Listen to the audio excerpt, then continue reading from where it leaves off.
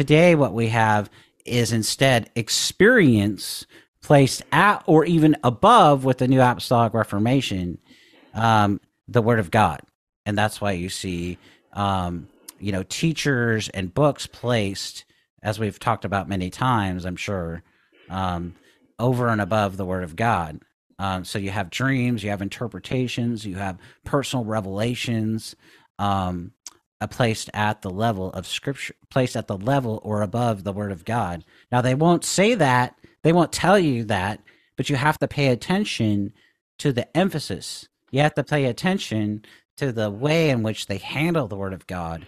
And in that way, it actually is similar to why we need Reformation.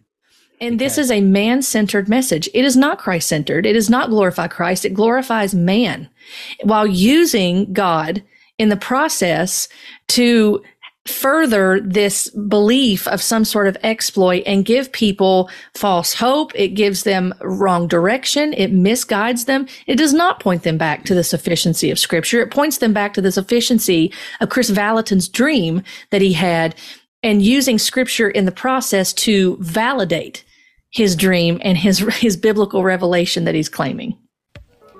Hi there, and welcome to the Lovesick Scribe podcast, where we talk about biblical truths, current topics, and where we grow in loving the Word and loving the one who is the Word, Jesus Christ. I am Dawn Hill, and I am the Lovesick Scribe.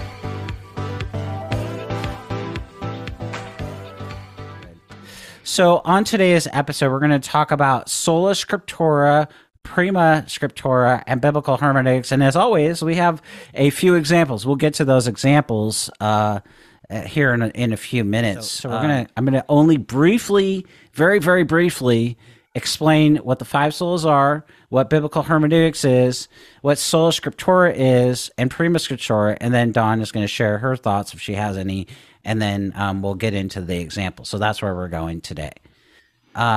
So the Reformers, they taught what is known as the five solas: Scripture alone, Sola Scriptura; faith alone, Sola Fide; grace alone, Sola Gratia; Christ alone, which is Solus Christus; and glory to God alone, which is Sola Deo Gloria. Dr. Joel Beeke is a leading scholar on all things related to the Reformers and the Puritans, and he said the first of these battle cries, referring to the five solas, Christ, deals with the fundamental issue of authority. The middle three deal with the basics of salvation, and the final one addresses worship. I said it was going to be brief. So that's about the five solas.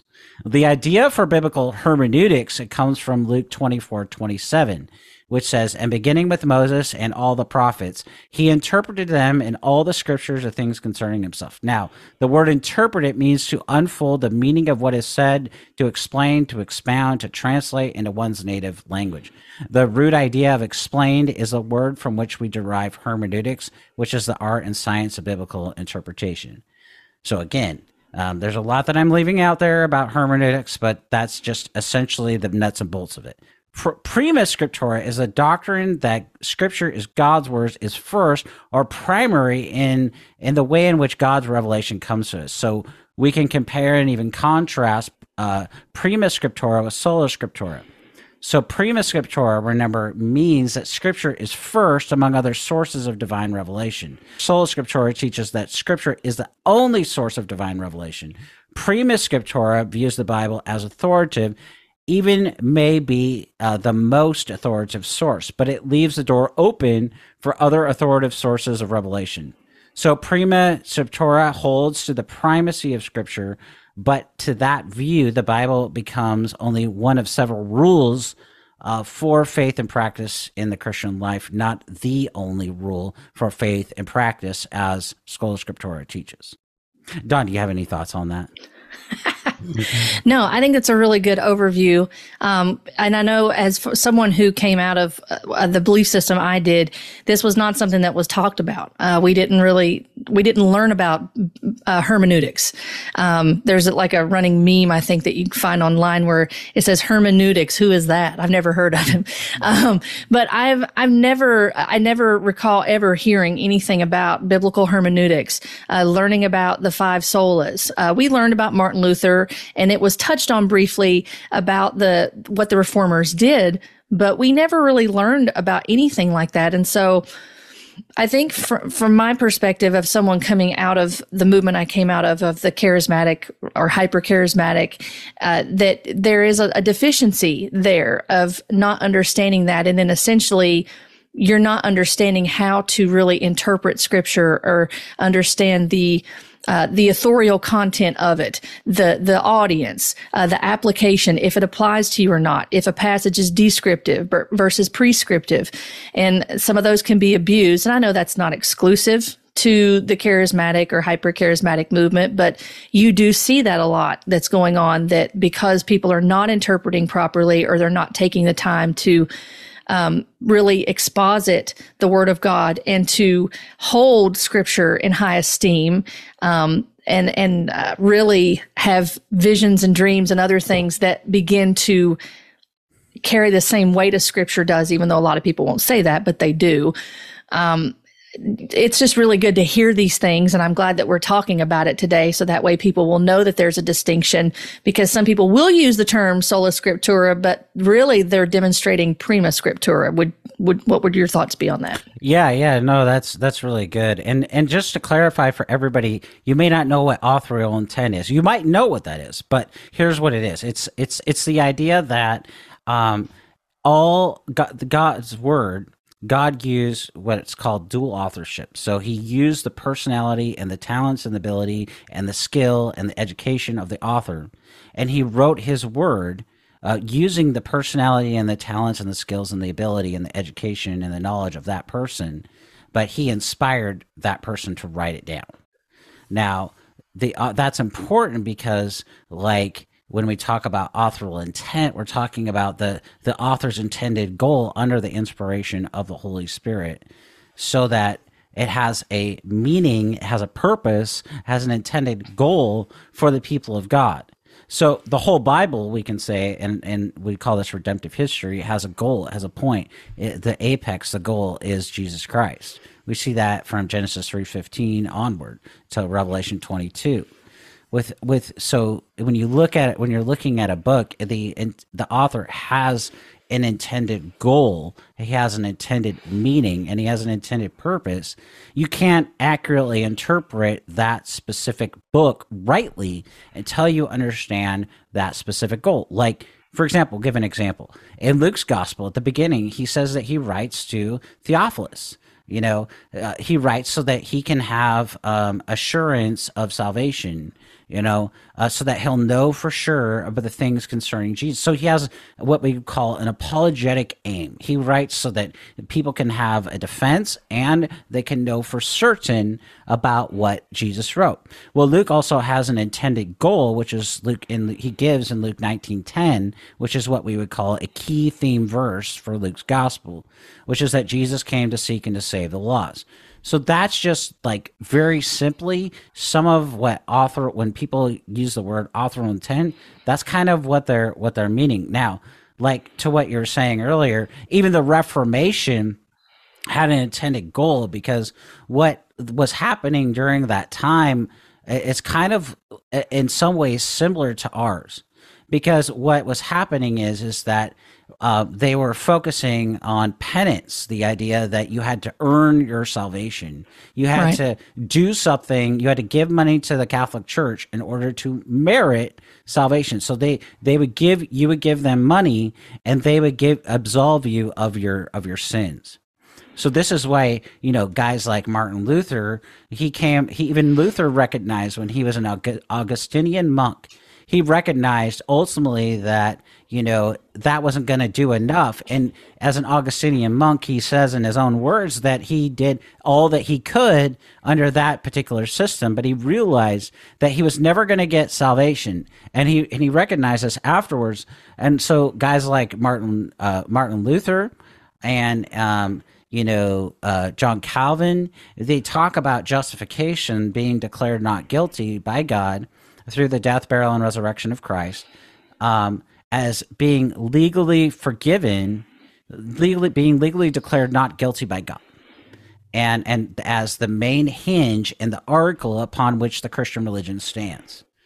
And so now, one of the reasons that is so important is because rather than having Scripture be like central in the Christian life and in the life of the church, what was happening is instead the Catholic Church was having the word be pushed aside to the side, and essentially the Mass was placed at the center. So the priest was placed at the center.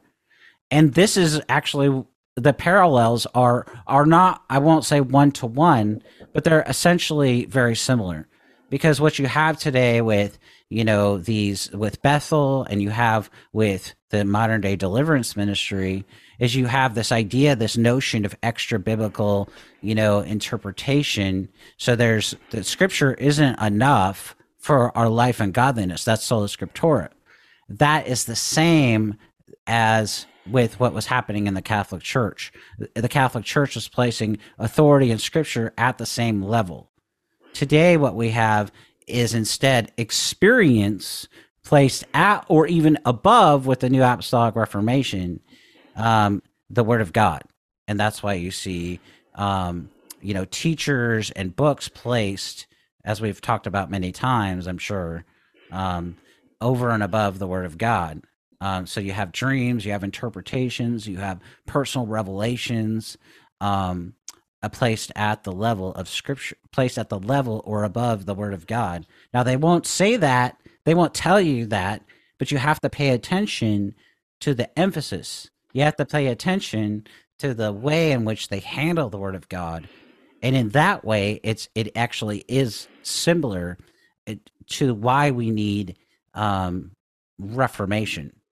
Because the reason that we needed Reformation in the first place is people weren't handling the Bible. They weren't placing the Bible before the people, and people saw that as a great problem. Now, to be clear, many people who have studied church history, they're well beyond me in their understanding and their ability to explain everything. I'm being succinct here. I'm not saying everything that can be said or should be said, because there's just no way to get into all of it. Okay, there's a lot of history, but even the Reformers disagreed on some of the specifics and the non-essentials of doctrine, and that was okay that they disagreed, but they agreed on the essentials, and they all agreed on this central need of the Bible to be central in the gathering of God's people, so that the word could be preached, because the word was being pushed aside and the people were being led astray.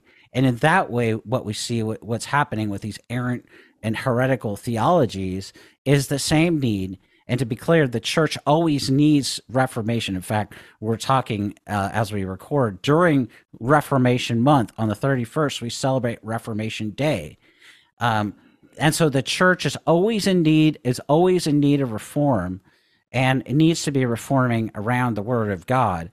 And this is why we can say this isn't just a need for one day. This is a need for our lives personally.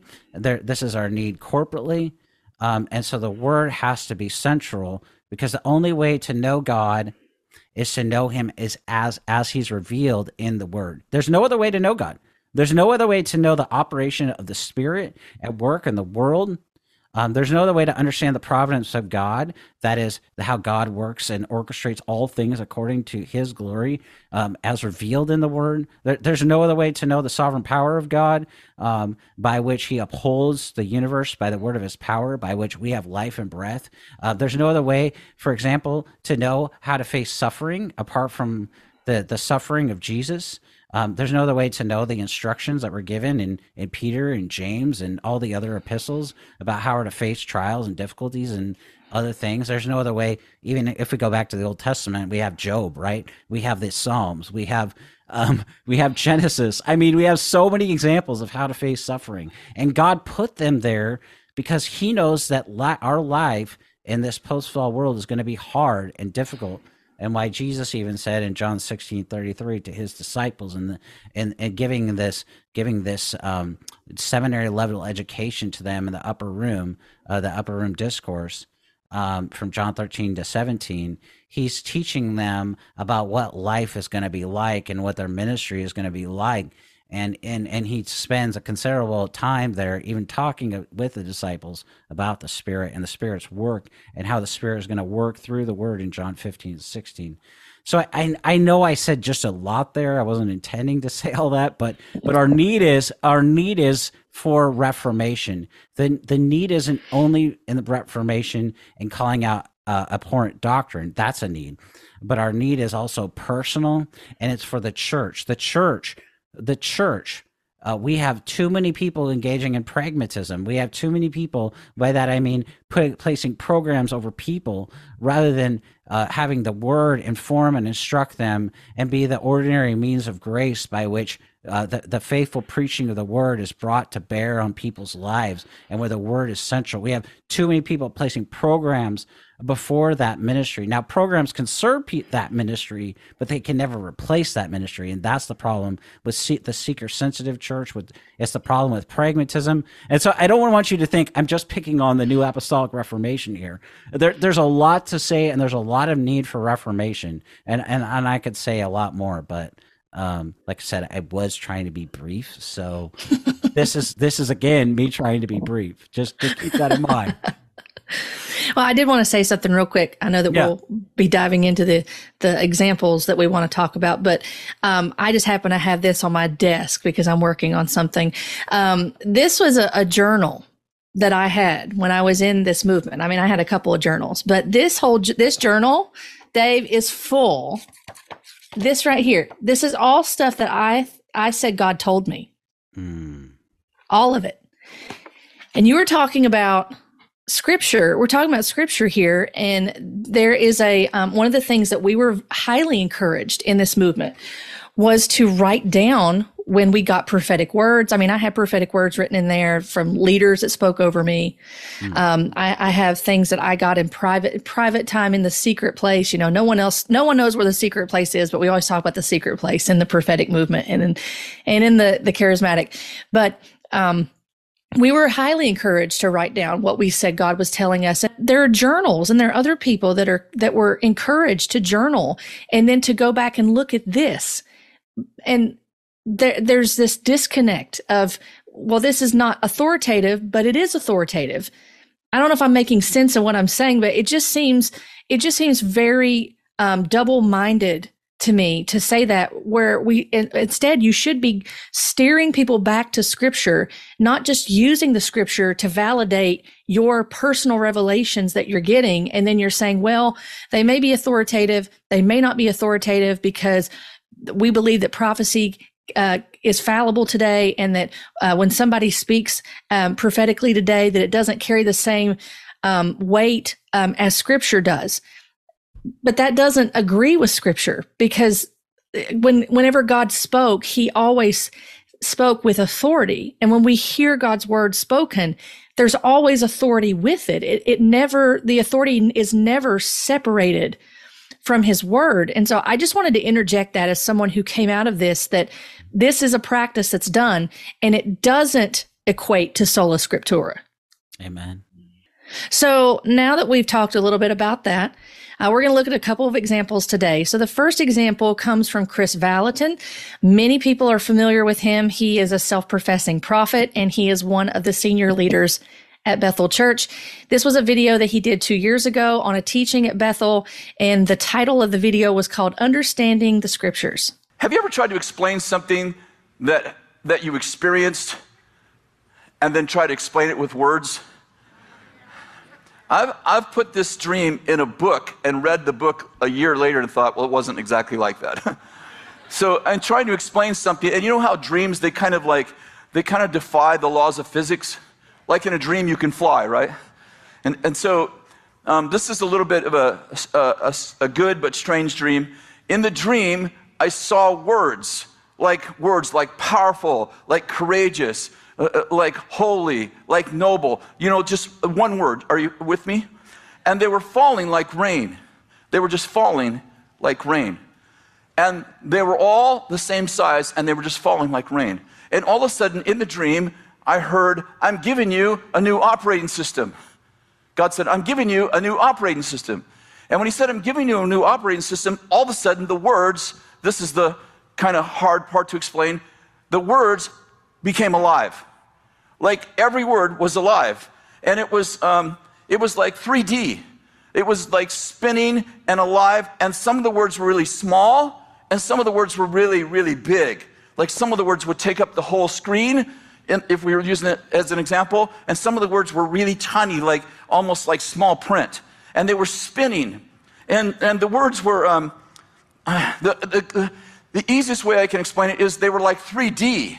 Like you could look at it, you could look at the word holy from here, you could look at it this way, you could actually, like a car, you could lift the hood and see another dimension of the word. You could open the doors. It's a metaphor. You could open doors, you could see inside. What I'm getting at is that every word had dimensions inside and out.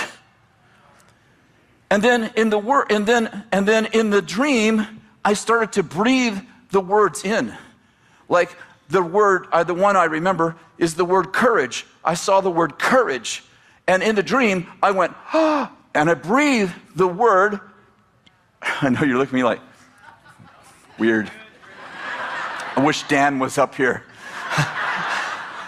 In the dream, I breathed in the word courage. And when I breathed the word courage in, I would suddenly take on the manifestation of courage. I'd suddenly be courageous. And each word I would breathe in, I would take on the characteristic of that word. But also the words had different characteristics. Like there was different ways to view the same word.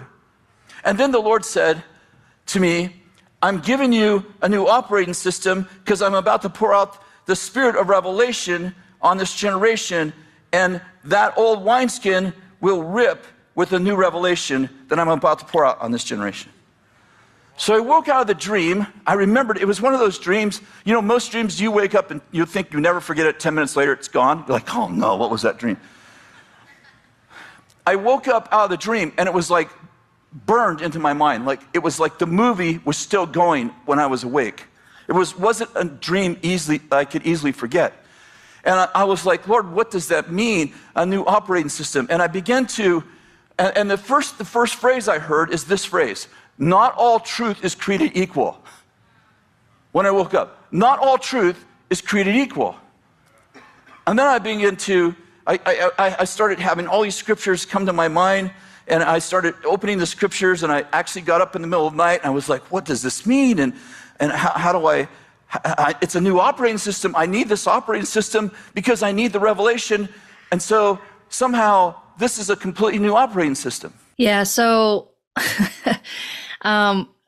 it's just very ironic to me that he says that this video is about understanding the scriptures, but in this particular part of the video, he's appealing to his dream as a personal experience, and this dream is given credence to authority from God.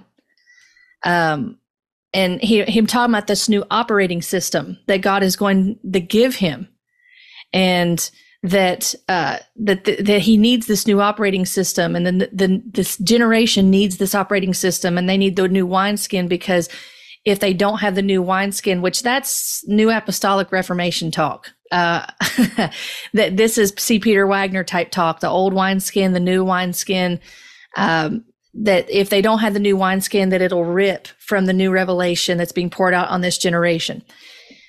And I would just observing that, I think it's problematic, because when he's appealing to a dream, he's placing this dream on authority with scripture. He would say he would disagree with that, but there is authority being carried with this dream, and he views himself as a prophet.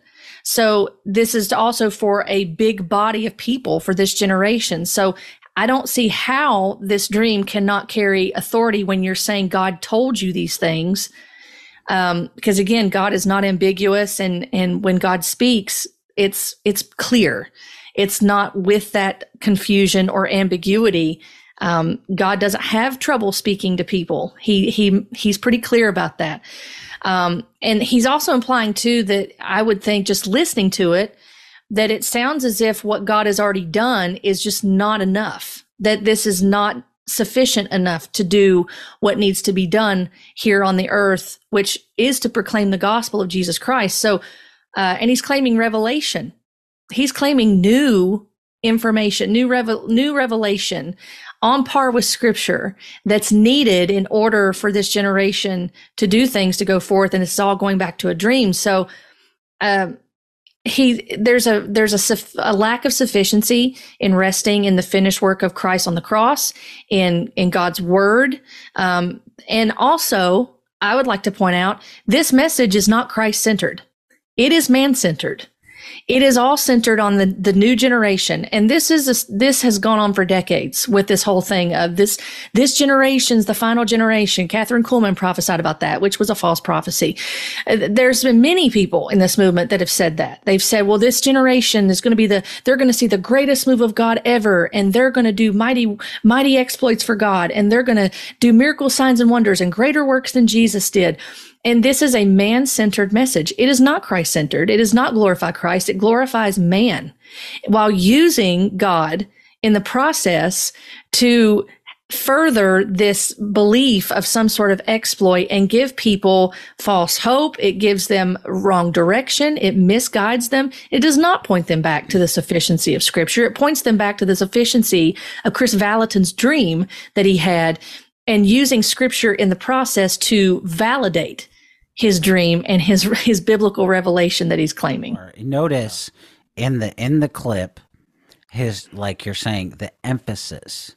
The emphasis is not on here's this passage of Scripture that I'm opening and then I'm explaining, which is what a teacher of the word does. Instead, he's saying, here's a dream the Lord gave me, and then at the end he says, oh, and I tried to make sense of it after the dream with the Bible. Yep. Well, that's totally the reverse. Acts 17:11, the Bereans were sitting under the Apostle Paul's teaching. I mean, the guy who wrote 13 epistles in the New Testament, they're sitting under his teaching, and Paul commends them in Acts 17:11 for searching the Scriptures to see if these things that Paul is teaching are true. But what Chris is advocating is that this dream, as you said, is on par with the Bible. But the problem is he should have started, if he thought that the Bible was authoritative and sufficient, what he would have done is he would have said, oh, maybe this dream wasn't from the Lord because it didn't accord with Scripture. But instead, he explains the dream. He says that when he woke up, he still had the dream. So the way people hear that is you think that the dream is on par with the Scripture, because then you went to the Bible to find out whether the Bible was what the Bible had to say would accord with your dream, which is right. Of course, the reverse of what the Bereans did. They searched the Scriptures to see if these things were so. And not only that, in 1 Thessalonians 5:21, Paul tells the Thessalonians to do what? To test all things and to hold fast to what is good. Test all things. The word test there, it means to examine or to analyze. That's why the Bereans were commended. They tested, they analyzed, they saw that what Paul was saying was good, and then later Paul commended the Thessalonians, I believe it's 1 Thessalonians 2:13, for receiving the word with gladness or with thankfulness, only because they searched the Scriptures. But what Chris is advocating is actually the opposite of what Scripture commands us to do and instructs us to do, and instead places this dream above teaching them the Word of God. And that's the problem. It's the emphasis. It's the order. And especially in a message that's on Scripture. It's like you said, this is code speech. You have to pay attention when these guys talk to their emphasis. And then when they're done talking or giving their example, then notice the order.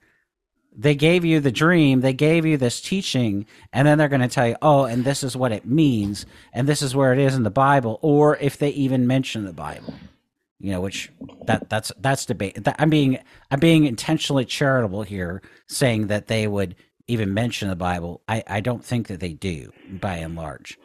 And then the problem is, do they rightly handle the Bible, which is another matter, because every elder, according to Acts 20, is to preach the whole counsel of God. Elders, which Chris as a pastor he's an elder, he's a pastor of a church.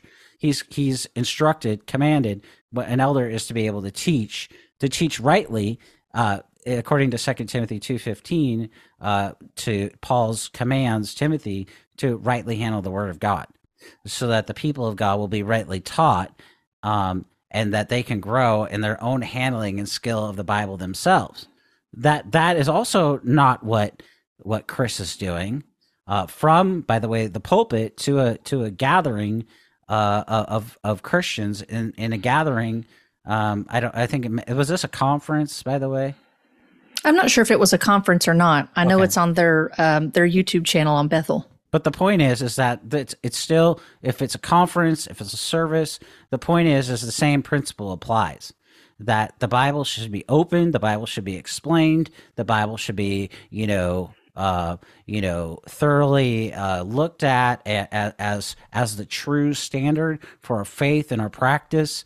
Not instead at the end, I looked at where the Bible looked for what this was in the Bible, to use his own words, to be fair. That's exactly what we were talking about earlier. And it's not the only time. In fact, there was another guy, is it Richard Gordon? And he had this dream that the Lord gave him, and he got this program, this operating system from the Lord, and this is part of their whole, I think, and you could probably definitely speak to this better than me, but that seems to be their modus operandi. Here's a dream, here's a vision, here's an interpretation, here's what I got from the Lord, and I'm giving you what the Lord gave me, which in and of itself isn't necessarily bad, but the problem is that it's not from the Bible. It's not in the Bible. And it doesn't emphasize the Bible rightly as the only authority for our faith and for our practice. Instead, it's the dream, it's the vision, it's the interpretation, it's the latest teaching, it's the latest book above the Word of God. R.C. Sproul, who was one of the greatest theologians of the late 20th century, early 21st century, he's now with the Lord. He said, we have to determine our theology from the Word of God, not from what we feel. And that's exactly what we're seeing here today, is what theological liberalism did is it placed what we call a theology from below. A theology from below is placing the Bible and what we feel, what we think, what we thought at the same level as Scripture. What a theology from above is the Scripture being over and the ultimate authority, as Sola Scriptura teaches, for our faith and for our practice, for our feelings, for our experiences, for everything that we go for. Another way to say that is the Reformers talked about it as the Scripture is the norm of norms. Meaning that Scripture regulates what we think, what we feel. It teaches us and instructs us. It helps us to grow in life and godliness, and then to interpret all of life from that vantage point so that we can grow in godliness in the midst of our trials, in the midst of our suffering, in the midst of blessing and comfort and all of that with God's people in the local church. And this is why also I think it's important to say we need to be in a church that preaches the Bible, not in a church that places feelings and interpretations and personal dreams above the Word of God. This is deeply concerning, not only in its emphasis, it's wrong in its emphasis, but it's wrong in its view and handling of the Bible. And I think another thing that was really kind of disturbing in what he said in that clip was that God told him that not all truth is created equal. And I'm hearing him say that, and they say these statements a lot of times that sound profound, but that's inaccurate. There's only one truth, and that's God's word. That's the truth according to what God has spoken. And for him to say God told him that not all truth is created equal, then you're comparing something that's not true. One thing is wrong and one thing is true. So the wrong thing, the thing that's error or false, can't be true because truth doesn't have levels to it. It's truth is truth. God's word doesn't have levels of truth to it. It's all authoritative or it's not. So I don't know what your thoughts were on that day, but I heard him say that and I thought, that's not a deep statement. I mean, I'm not trying to be rude, but to say that God said not all truth is created equal, but there's only one truth, and that's God's word. And if you're going to say something like that, and I know the next clip we'll look at, there's some questions about how he views Scripture because of what he says and what he's implying in it. It just bothered me when I heard him say that, because I thought, you're saying God told you that, and that just does not agree, because there's not levels or gradients of truth. Yeah, we would say that all truth is God's truth. I mean, can't remember exactly where that comes from, but it's out there. I mean, it's a legitimate statement, and the idea behind that statement is that God's word is true, and that God has spoken finally and definitively, and so we can know his revealed will. We can know his character. We can know his attributes. We can know the person and work of Christ. Like I mentioned about suffering and trials. We can know how the Lord sees those things and how he sees us, even in light of Christ and before Christ, before we're saved. And we can know that because of the Bible. But there are no levels of truth. There's only one truth, and that is that it can be knowable. God is a knowable God. There's even a famous book by J.A. Packer on this very topic. J.A. Packer was a late 20th century, 21st century theologian, and he wrote the book Knowing God, which is a classic for a reason. And the idea is that God is knowable. We can know God. We can know who God is. I think it was A.W. Tozer who said that the very first thought that we have about God says a lot about what we think about God, or something like that. It's a paraphrase, but it's so true, because the very first thing and even let me just say this way: when the very first time that you begin to think about God, the very first thought that you have, at that very moment, you are doing theology. You are doing the task of theology. That means that, as R.C. Sproul once said, everyone is a theologian. The question is whether you're a good one or a bad one. And so is there, levels of knowing God? Well, according to the Scripture, we are to know God. To know God, the Hebrew word is cardia. It pertains to the heart. This is why in Proverbs 4:23 we're to guard our heart with all due diligence. The heart is the seat of knowledge according to Scripture, not the head. That's why Dr. Joel Beakey in his book Reformed Systematic Theology, he talks about theology in terms of the head, the heart, and the hands. The head has to know certain facts and ideas. The reason that we can know that is because God has given us his word. The truth that we know in our heads is supposed to impact our hearts, the seat of knowledge, where we begin to be transformed by the knowing of the truth. And then we go out with the truth because we know it, we're being transformed by it. And so we want then, because we've been changed by the truth, we want to go out and for other people to see, hey, my life is different, because I know the biblical God. I know the biblical gospel. I know biblical truth that's contained in the word. And so then we desire to go out and engage in evangelism, to share Christ with the lost, and to make disciples of the nations for God's glory alone. And opposite of that is with Chris's position here, is there's some sort of levels of knowing God. And the only way to know God is to know him, as we've said, revealed in the word. That's what we call special revelation, that the Bible is the only standard for faith and practice. And just to bring in back the Reformation idea, that was what the Reformers wanted to do. They wanted to see people's personal lives reformed by the word of God. They wanted to see the church reformed around the word of God. And that's why the church is always in need of reform. The church has always been in need of reform. We can even use the councils and the creeds and the confessions as an example, especially the creeds. Some people say, we don't need creeds and confessions and catechisms today. Those are all bad. But all they were doing is going to the Bible at Nicaea and Chalcedon, and what they were doing is they were trying to respond and bring clarity to the doctrine on the Trinity, the deity of Christ, and other things. And they opened the Bible to see what Scripture actually says. And they had open meetings and open conversations. People didn't agree with everything, and that was okay. But they sought to be grounded in Scripture so that they could respond to those things. And that's exactly what we have to do today. Their example provides an example of what we are to do today with these types of things. In that way, this is a one-to-one example. In that we ourselves have to go to what Scripture says and understand what it means.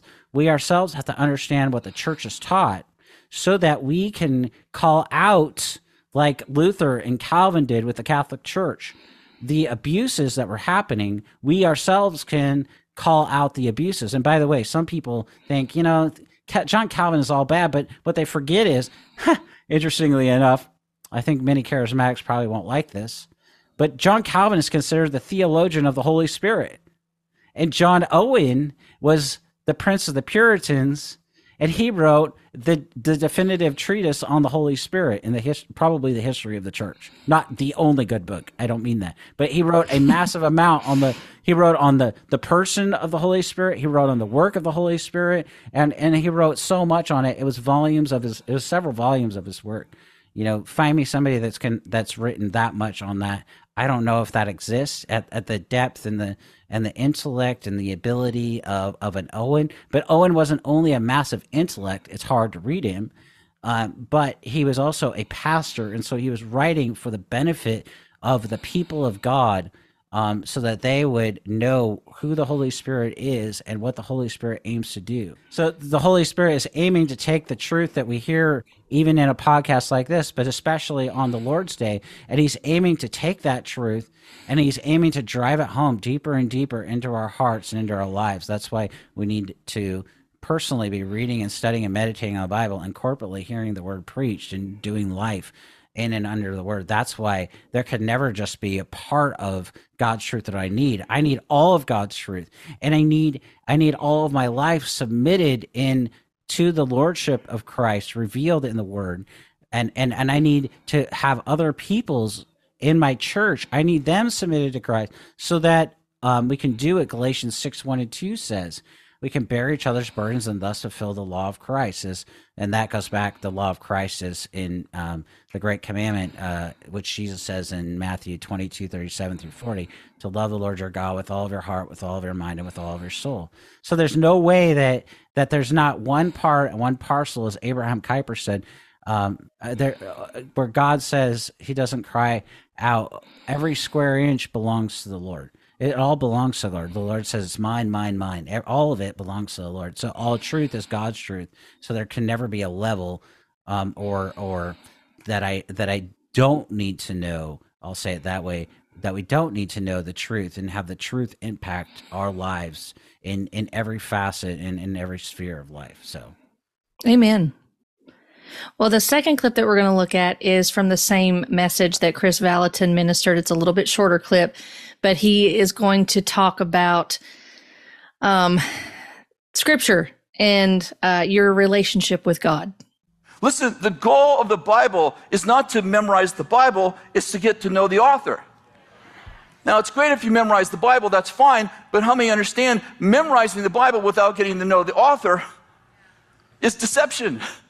People say, well, if you base your relationship with God on an experience, you can be deceived. How many know that's true?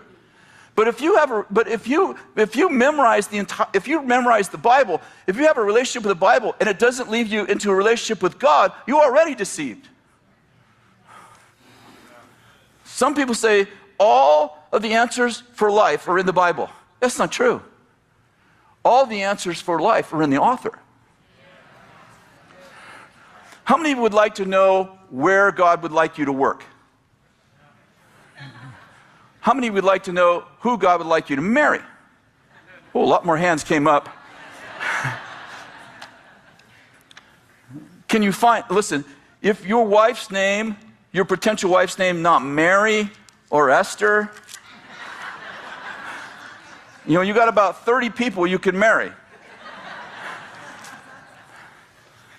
And if you're not going to be a carpenter or a shepherd,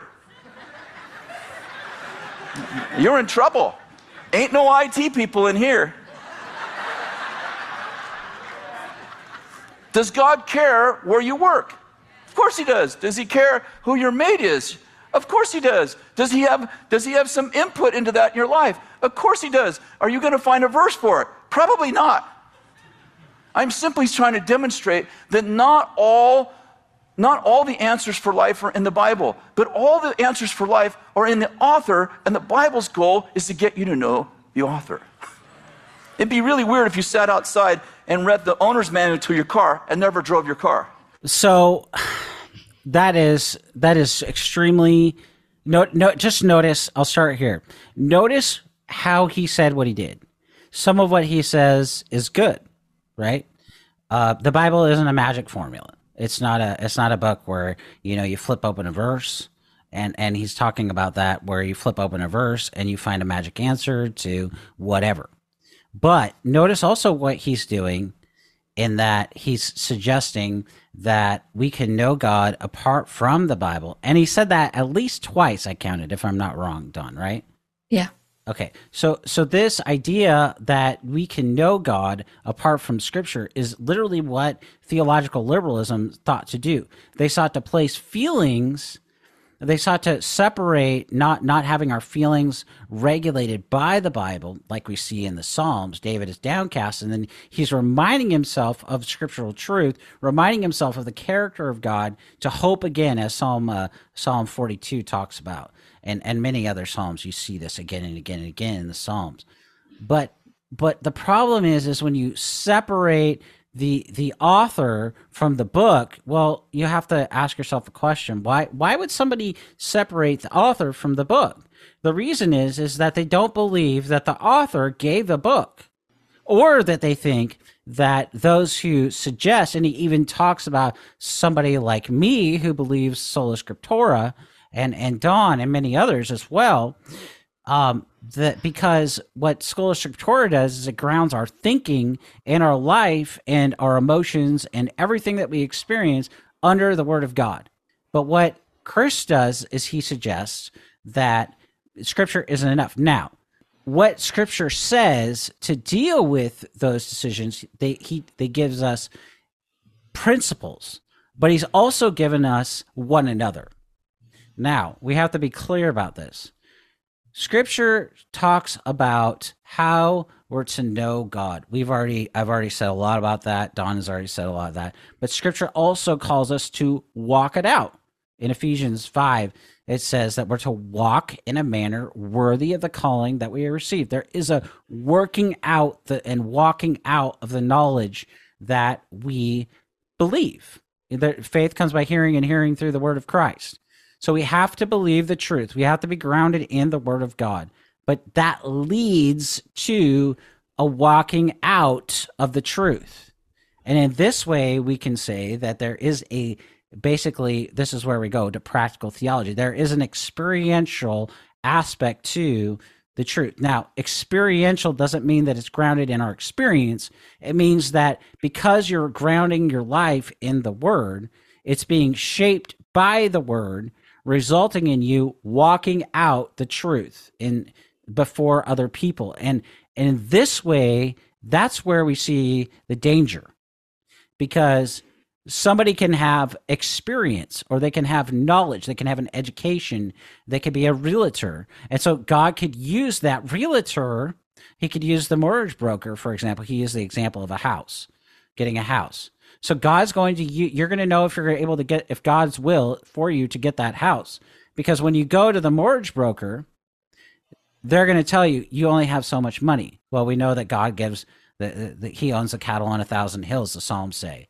So God gave you that money. So we know that if you can't qualify for that house, we know that God, under his providence, doesn't want you, he places us where he has us. So that house, if you can't afford it and make that payment, we can say then that in the providence of God, God doesn't want you to live in that neighborhood. He doesn't want you to live in that house. It's pretty simple. God, in terms of, he mentioned marriage. Yeah, there's not an exact verse that says, thou shalt go and marry such and such person. But guess what? People have been married, right? That's how, children are made. That's one of the purposes of marriage. Procreate, not the only purpose, but that's why you also have your pastors. That's why they're going to help you to understand, what does godliness look like? Right. Because that's what you should be looking for in a spouse. So in that way, under the providence of God and through the help of his word and with the help of his people, you're going to be able to learn, what does a godly person actually look like? That's who you should be, so that you can find a godly person, because you attract what you are. That's a fact, okay? You attract what you are. You're never going to find the right person unless you are that person. And that means that you better be who you are in Christ, growing in personal godliness yourself, because if you want to have a godly spouse, you better be godly yourself. That doesn't mean that you're going to be perfect. None of us are going to be perfect. That would be deny indwelling sin. That would deny the need for repentance. That would go against the very idea which the Reformation was also about. So I'm not saying that. What I am saying, though, is that as Christians, we have to understand that there is no magic formula for finding the right spouse. So, growing in personal godliness and pursuing marriage, you better be pursuing God. You better be pursuing godliness in the Word. 1 Thessalonians 4:3 says, this is God's will for us. So God's Word is clear that our sanctification is a matter of the will of God. We can know that because it's in the Bible, that's my problem mostly with what Chris is saying, is there's no walking this out. There's just okay, well, you can't know this is not knowable. So that casts doubt on how do I make a decision? I can't have actual peace in the midst of my decision. And so it really minimizes Scripture. It minimizes a biblical understanding of experience. It minimizes the Holy Spirit using one another in the life of the church. So, and I think with just one more thought, since we're talking about the Reformation, his comments also minimize the doctrine of vocation, where we gather together in the Lord's Day and then we scatter out to the place where God would have us to work. Not to mention all the other things about memorizing the Bible. And again, sounds good, but we're actually to memorize the Bible. Psalm 119:11, I've hidden your word in my heart that I might not sin against thee.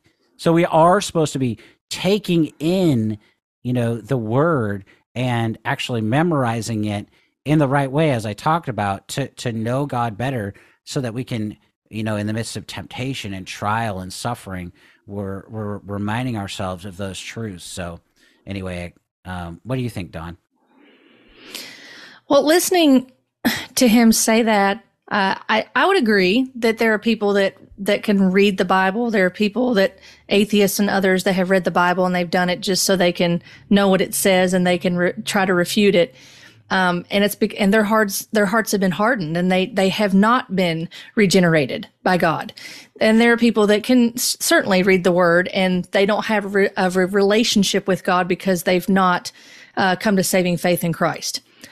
But when you're talking to people that are professing believers, and you're telling them this about Scripture, and that the point of the Bible is not for you to know the words in it, which Chris has also said in times past. There's clips of him saying that God is bigger than his book.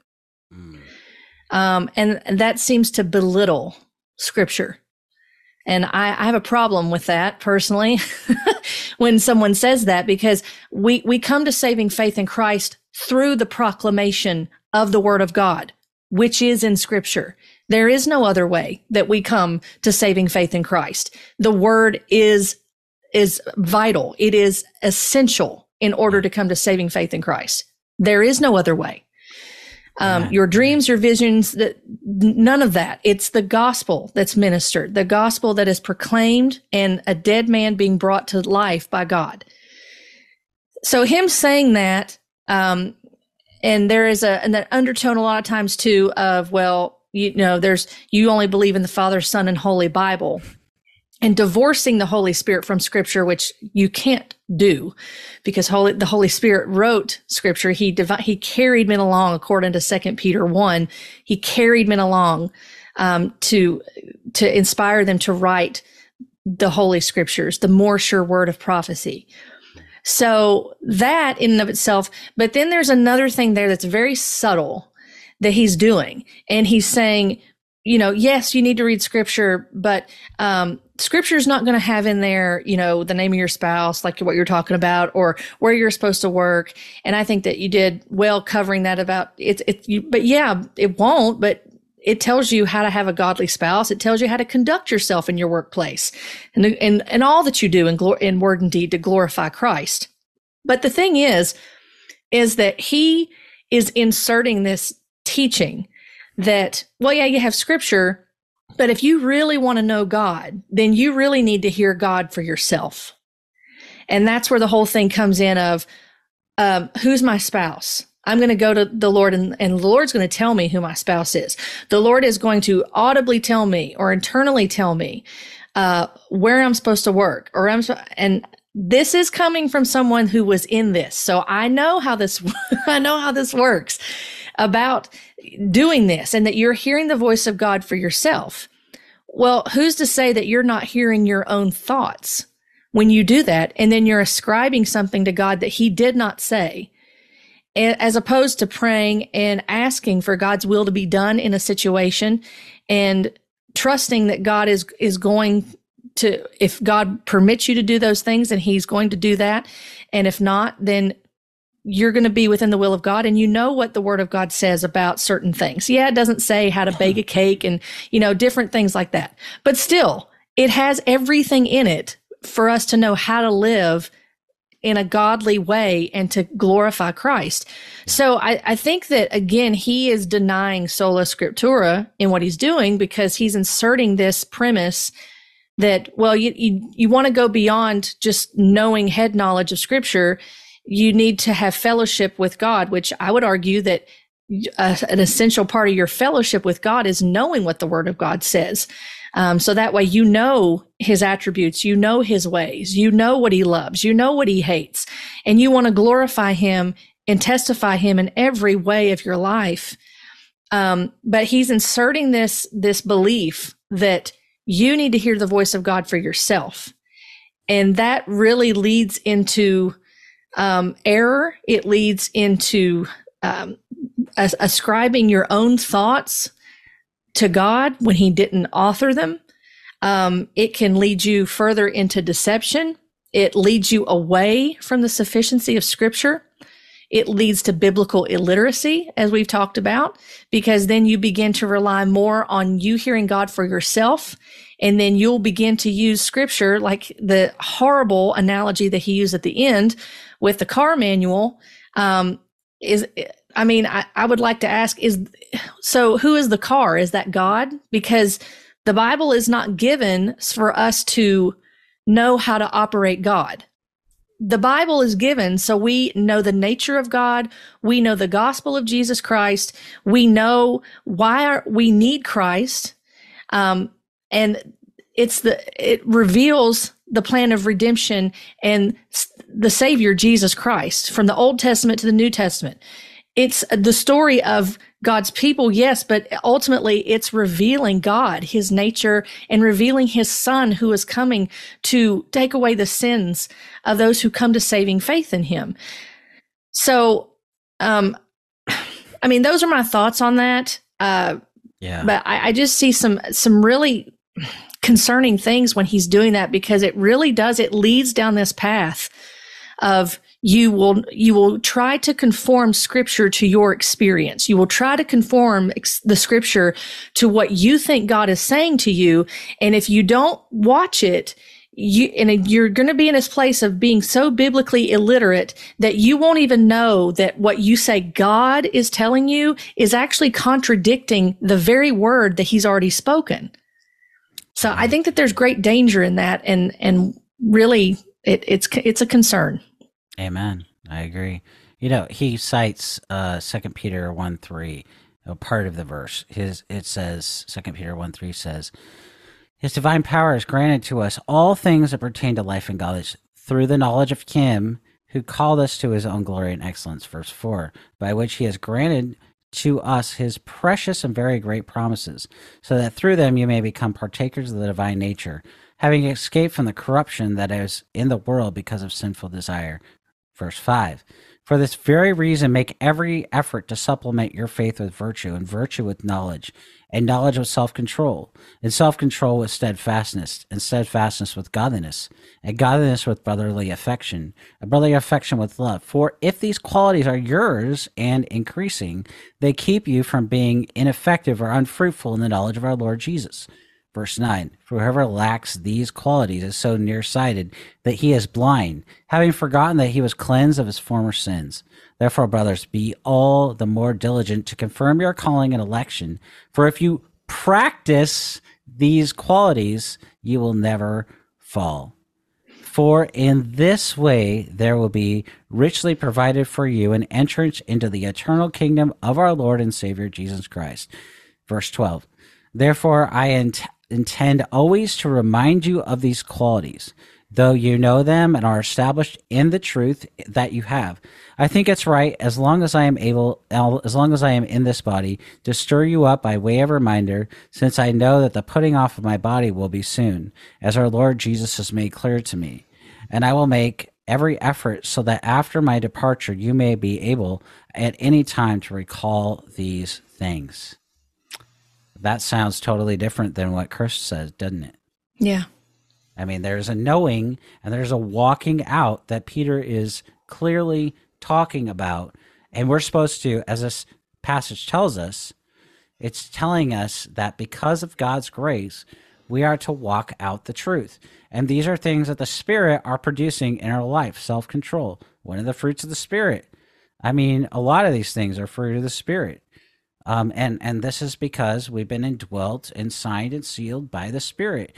And like you said, the Lord is using His word by His Spirit in the life of the Christian as we are personally reading, studying, meditating, and memorizing the word. And as we're hearing the word preached, as we're fellowshipping with one another, whether that's in a small group or whether we're hearing the word preached or some other thing, He's using that to help us to grow to be more like Christ. Even that difficult person, the Lord is using that difficult person or that difficult thing to help us. Talking about these things, the Lord is using these difficult things that we're talking about to grow us that talk about them in His grace. The Lord is using the response of those who hold to this view in our lives, even, we can say, to help us who are speaking out against it, even, to grow in grace. All one would have to do is be over my shoulder when I look at some of the comments that come in my email and YouTube, and the question is, yeah, okay, I don't like that comment, but what's my reaction to it? This is the kind of thing that the Spirit is. He brings conviction. He helps us. He helps us to respond in a way that brings Him honor and glory, as Peter's talking about, as Paul talks about in Galatians 5, and so many other passages. So I'm just saying that what Chris is saying and then what Peter is saying, they're diametrically opposed. They're two totally different things. They're not even the same. They're not even in the same category. So the last clip that we're going to be looking at today came from a recent video that we covered some about Alexander Pagani and Remnant Radio's discussion about deliverance ministry. But this is a very short clip of Alexander Pagani talking about the foundation of Scripture, about the 5 solas, and about changing methods when necessary regarding deliverance ministry. Now, I'm not referring to the foundational scriptural essence of that. That can never be changed. Christ alone, by faith alone, through the word of God alone. Sola Scriptura, that never changes. I'm talking about method to be able to minister more effectively in a better way, not in something, just take it and leave it. They don't understand, walk away. No, man, let's help them get free. If that's not working, go to the next strategy. That's what I'm referring to. Something that is effective rather than dismissive. in tactical warfare, if I can use that as a term. So what Pagani is talking about here, it's known as contextualization. The idea of contextualization is that we are to be faithful to the Word of God, but that the timeless truth of God can be applied or ministered across different cultures. Now, even there, we have to be careful, because there's some people who would say that we just contextualize according to the people, so you have to become like all people, become like them, and even participate in their lifestyle. That is not in the Bible. You don't ever see the apostles doing that. You never see Jesus doing that. So that's one error there.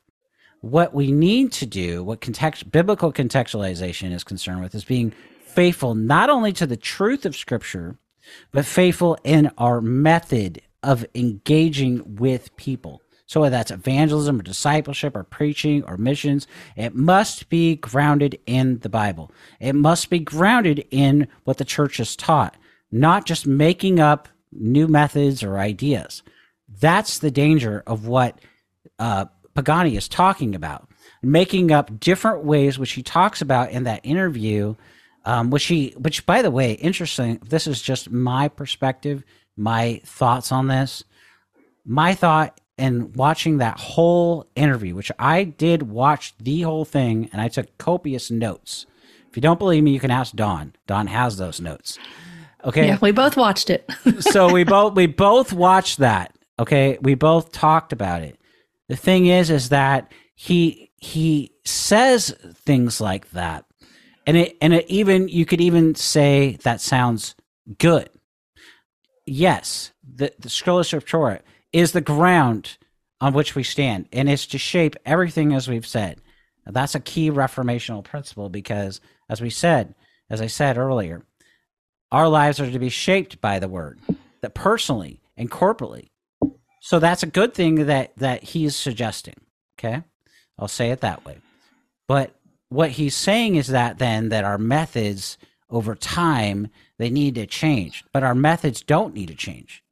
We need to keep doing. Just because somebody isn't responding to the message doesn't mean that I stop being faithful to the Scripture. That's like saying, okay, to the mechanic, stop relying on your training. Or to the engineer, stop relying on the education that you got. Or Don, in your case, Don, stop being a vet. Stop relying on your education that you spent all that money and all that time on. Just stop it. Stop that. And just start anew, because everything that everybody got, everything that everybody did before was wrong, right? That's the problem when your method isn't grounded in the Bible, because you're suggesting, these people suggest, that's the problem with pragmatism, is that pragmatism suggests that the Bible isn't enough, because we have to come up with new ideas, new ways of engaging people. Now, there's nothing wrong with being creative. I'm not against being creative. I'm not against using new ways to engage those things. But what we have to do is we have to ask, is that method, is that way of reaching a person, is that what the Bible says or not? And if it's not, then you're minimizing the sufficiency of Scripture, and you're undermining the sufficiency of Scripture.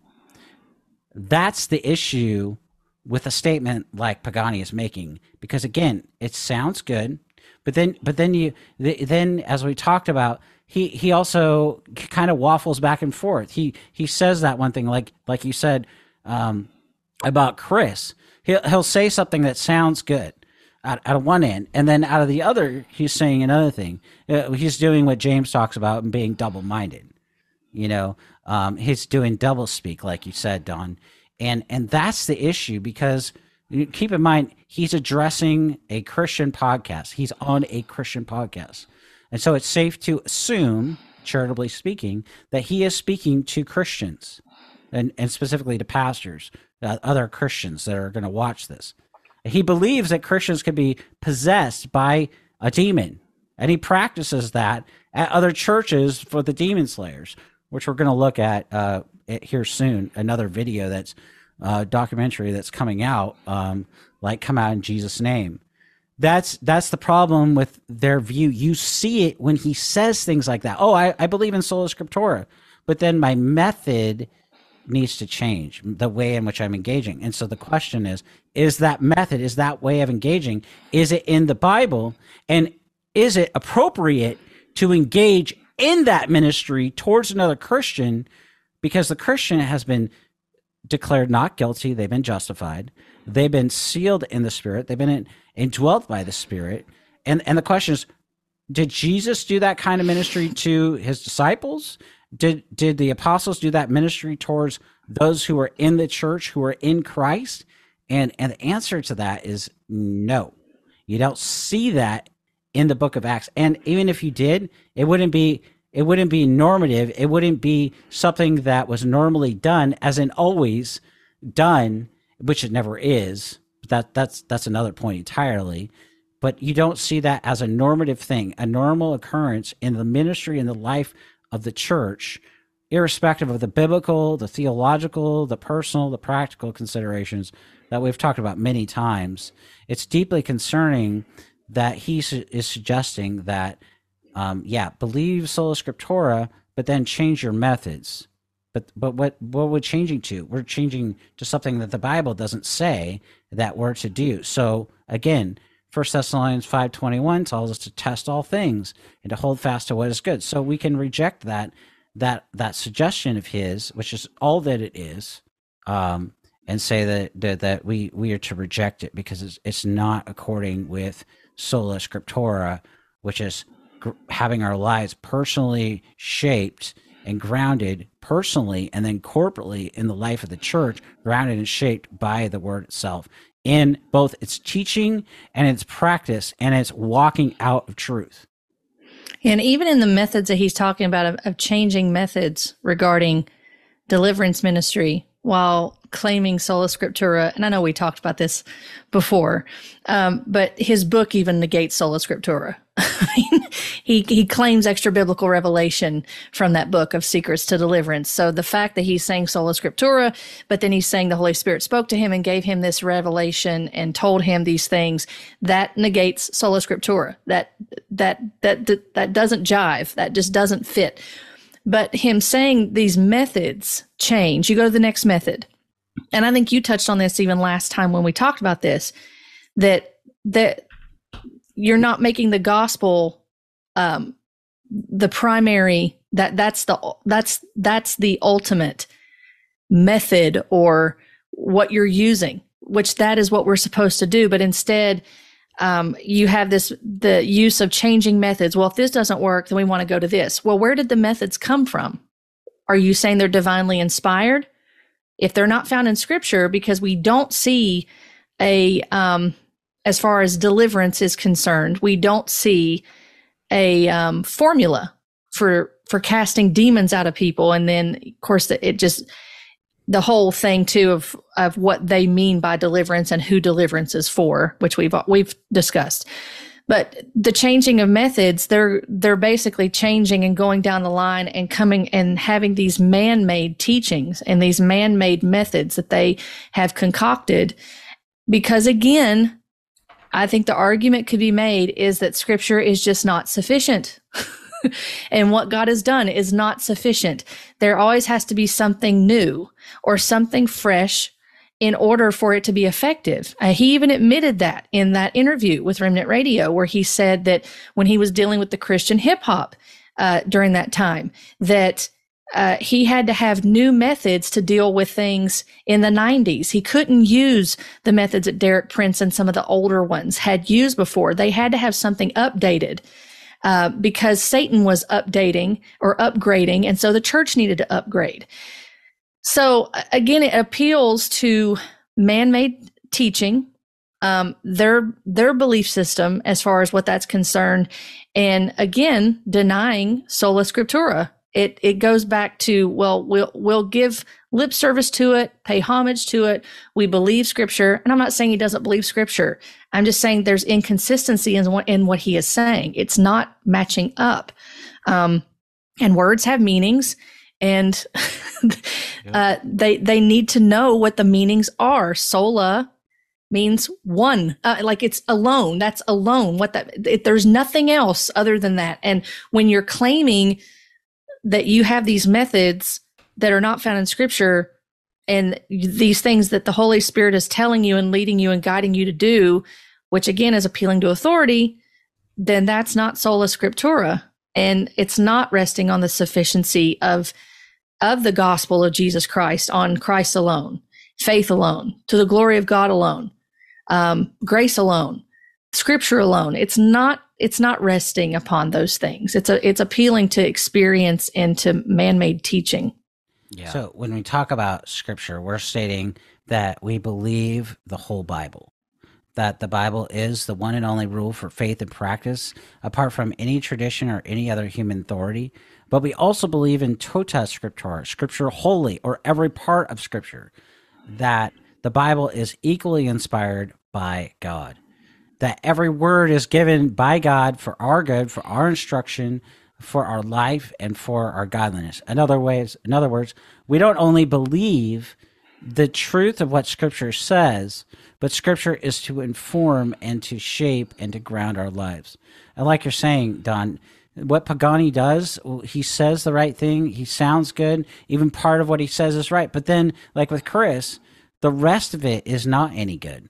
And as we know, and as we've talked about many times, it's also the practice that's deeply concerning, because the practice isn't rooted in what they're saying. They'll say one thing and then they'll practice another, or they'll say one thing and then it's like the practice actually matches what they said.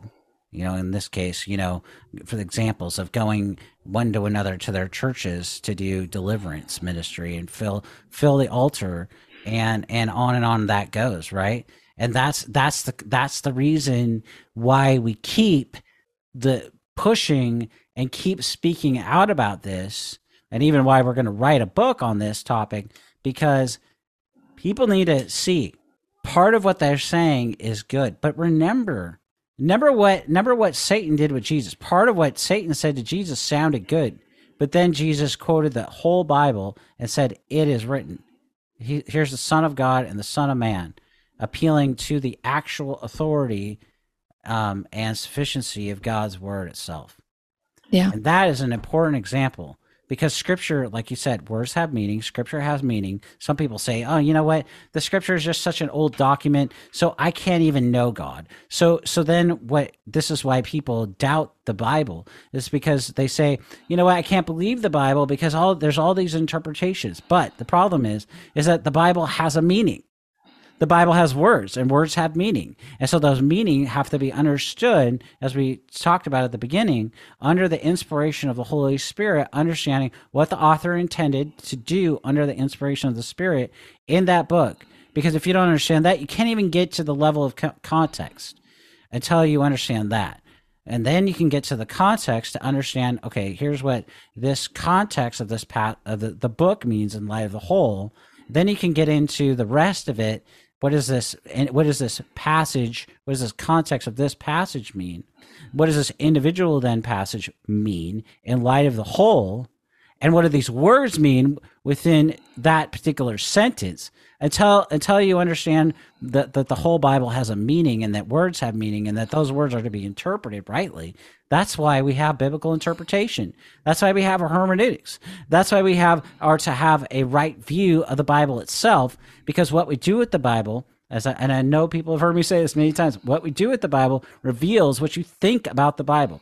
There's no other way to know God. There's no other way to know the truth, to rightly handle the truth, other than what you think about the Bible. And what Pagani has told us is he thinks that the Bible is not sufficient. Sufficient as so far it goes as it's the truth, but it's not sufficient enough for its method, because he engages in a method that the Bible doesn't practice. And it's not just believing the right things that matter for the Christian, it's practicing it. It's putting it into practice personally and in our teaching and the way in which we minister to other people. And it's not just, to be clear, I'm not just picking on deliverance ministry. We see this as a problem in the broader church today, we have we can't even get into all of it, but we have massive problems on gender and sexuality with people who are doing exactly what Pagani is saying. Well, I believe the Bible is so far as it can go, right? Perhaps, but then I don't believe the Bible is enough to actually change me and make me who God has called me to be. And so I'm going to doubt that. I'm only going to believe it as far as it goes. Or you even have some professing Christians who suggest that those parts of the Bible that talk about our sexuality and gender should be completely obliterated from the Bible. I'm only using that as another example outside of deliverance ministry, so people don't think that we're only picking on deliverance ministry or Bethel. It's a problem all over the place today. On gender, on sexuality, on social justice, people say that the Bible is enough, or suggests that it's perhaps enough. I'll say it that way. But then they deny the sufficiency of Scripture in practice. So it's not only that we're to believe the right things, those things are to impact our lives because they lead to something, or walking out of the truth. Put another way, our doctrine matters because it impacts the way in which we live. Sound doctrine matters because it affects the way we live. And if it doesn't affect the way we live, we have to go back and ask the question, do I believe the doctrine that I'm teaching? And I think I've watched enough of these guys now to say they just simply don't believe the stuff that they're peddling. They may teach it, but they don't practice it. And so you have to ask yourself a question. Why are they teaching even some of the kernel of truth that seems okay, but then they don't practice it? And the reason is that they are leading people astray. They're saying, preach Christ alone. He's even said, Pagani himself has said to deliverance guys, as we talked about last time with you, Don, preach Christ alone, preach Christ alone. We need to do a better job at that, right? But then where's that in your practice? Because if it's the sufficiency of Christ's word, and that tells us of the sufficiency of Christ, then you should not only preach it, it should be informing your ministry. And it's not informing their ministry. It's not. They can say that like Chris and Bethel does until they're blue in the face. But everybody sees what they're doing. Everybody sees it. They're starting to see it. Because that's why we're calling it out. It's not only what you believe that matters, it's your practice. Where's the practice? The practice reveals what you believe. So stop talking out of both ends of your mouth, because people know what words mean. Words mean something. People have actual training, like myself, in the theology, and it's not hard to spot. And by the way, as a Christian, you are called to be discerning. This is not unloving for me to say this. Ephesians 5:11 commands me to expose the works of darkness. This is one of the tools that Satan wants to use. He wants to, like Chris ironically was saying, you can be deceived. Well, the only way that you can be deceived as a Christian is if you don't know what your Bible says. That's why you need to be in your word like you need water and food and drink and sleep every day. That's the level of your need for God's word, so that you can discern, you can test or analyze, examine what these teachers are saying in light of the Bible, like the Bereans, and you can say, that is totally bad. It is totally wrong. I'm rejecting that on the basis of God's word alone. I'm rejecting their practice. I'm rejecting their ministry. I'm refusing to fund their ministry. I'm refusing to listen to their music because they don't practice and they don't preach the truth. That's where we have to go. We have to stop giving money to these people. We have to stop participating in their ministry. We have to stop following their ministry. Instead, we need to do as Romans 16 says, and mark and avoid every single one of them. And that is why until my very last breath, I will be speaking out against these people. I will, because they need to be marked and they need to be avoided, and people need to understand why they're saying what they're saying is wrong. It goes against the Bible. It goes against what the church has taught. It harms people practically. It harms them personally. It affects marriages. It affects lives. It affects our society. And if that's not enough, it denies the sufficiency of God's word, and undermines then the sufficiency of Christ, which they say they believe, but then they don't practice. So I amen all of that. And I know it sounds unloving to some people. They will say about where you said about Romans 16:17 about marking and avoiding. But that's scripture. So we have to understand that when scripture has commands in it and instructions, that supersedes our feelings. It supersedes our opinion. It supersedes our thoughts about a matter on that and what our personal feelings are about that. We have to rest upon the foundation of God's word. That is the final authority that we rest upon. And we need to have a high view of scripture, and we need to have a high view of wanting to contend for the truth of God's word. If we're not willing to do that, and we're more concerned about defending an individual or defending our personal experiences or defending what we think God told us, then we're dishonoring God. We're dishonoring his word. And I know 2 Corinthians 13:5, Paul urged the Corinthians to test themselves to see if they were even in the faith. I would argue that true born again believers, will not deny the sufficiency of God's word, and they will defend it. They will defend it because they want to honor God above all things. It's not about personally being right. It's about standing up for what is right, and it's his word and standing for truth.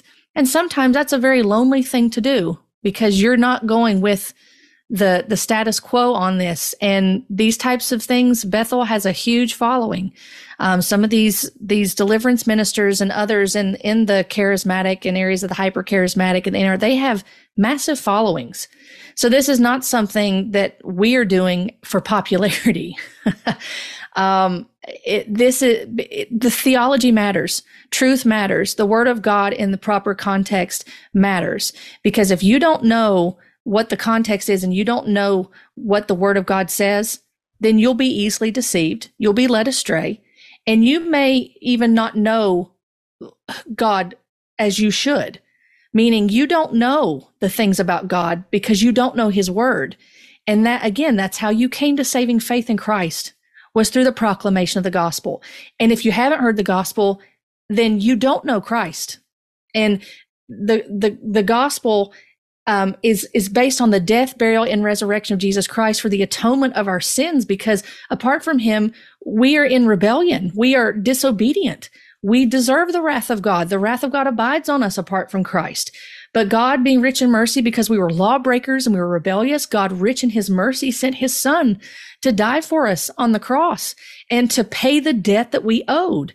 And when we repent and believe and put our saving faith and trust in him to save us and to pay our debt in full before God and to justify us, then we are adopted into the family of God, and we are born again, and we're sealed by the Holy Spirit for the day of redemption. And we're given the promise of being resurrected with Christ, of eternal life and being glorified with him. And he is so faithful to us in this world that he has sent his Holy Spirit, who doesn't need to be sent again, by the way. God does not need to send again the spirit of revelation. The Holy Spirit's already here, and he's indwelling those who belong to God. And he's leading us and guiding us by his spirit and by his word. And so he's sanctifying us. He's conforming us. He is at work right now, doing many things in the life of born again believers. And he is regenerating people every single day. So this is worth contending for. This is not a small matter. This is worth contending for. And we have to be willing to stand and fight for this, not fight against flesh. We know we not fight against flesh and blood. And there is a spiritual aspect to this, a spiritual warfare we're engaging. But this is a hill worth dying on for the gospel. The reformers thought the same thing. This was a hill worth dying on, of standing on scripture alone, God, Christ alone, to the glory of God alone, faith alone, grace alone. This is worth dying for, because Christ is worth dying for. We're to glorify him in everything that we do, and to call to those that are even false teachers and say, repent. That's a loving thing to do. Repent. Amen. I think I'll leave it at that. That's more than enough. So I think this has been really good. And, like Don was saying, if you're listening to this, if you're in the movement or you're stuck in false teaching, please know that, we are committed here at Contending for the Word, which is part of Servants of Grace. We are committed to walking alongside of you, to continuing to speak out, and we may not be able to always address everything, but that doesn't mean that we don't care about that. But we're a small team, we're a growing team, but we're committed to continuing to speak out about these matters because, like Don was saying, these things really do hurt people. And we care about people as Christians because we love the Lord and we've been saved by his grace. We know the help of his word. We know the means of grace through the reading and studying and memorization of the word. We know the corporate means of grace, the fellowship of God's people, the preaching of God's word, and on we can go. And this is why we're compelled to speak out for the honor and the glory, first and foremost, of God, and for the good of other people, that they might be warned, as Scripture says, that God's people might be equipped, and so that those who are in this movement, who are lost and dead in their trespasses and sins, may be, as Paul says in Ephesians 2, made alive together with Christ. By grace you've been saved. That was the heart of the Reformation. That was the cry of the Reformation, and that is why the church must always be reforming around the Word of God. So I just want to say thank you guys for listening to this episode of Contending for the Word. And until next week, may God bless you. Thanks for joining me on this podcast. If you would like to connect with me, you can find me on Facebook and Instagram. You can also email me at dawn@lovesickscribe.com. If you've enjoyed this podcast, I hope you'll consider leaving a 5-star review and that you'll even share it with others who may benefit from the information provided. If you also like reading, you can subscribe to my blog at lovesickscribe.com, where I release weekly blogs that correlate with the podcast episodes. I've enjoyed our time together today, and I look forward to our next time together as we dive into biblical truths, current topics, and where we grow in loving the Word and loving the one who is the Word, Jesus Christ. Blessings to you.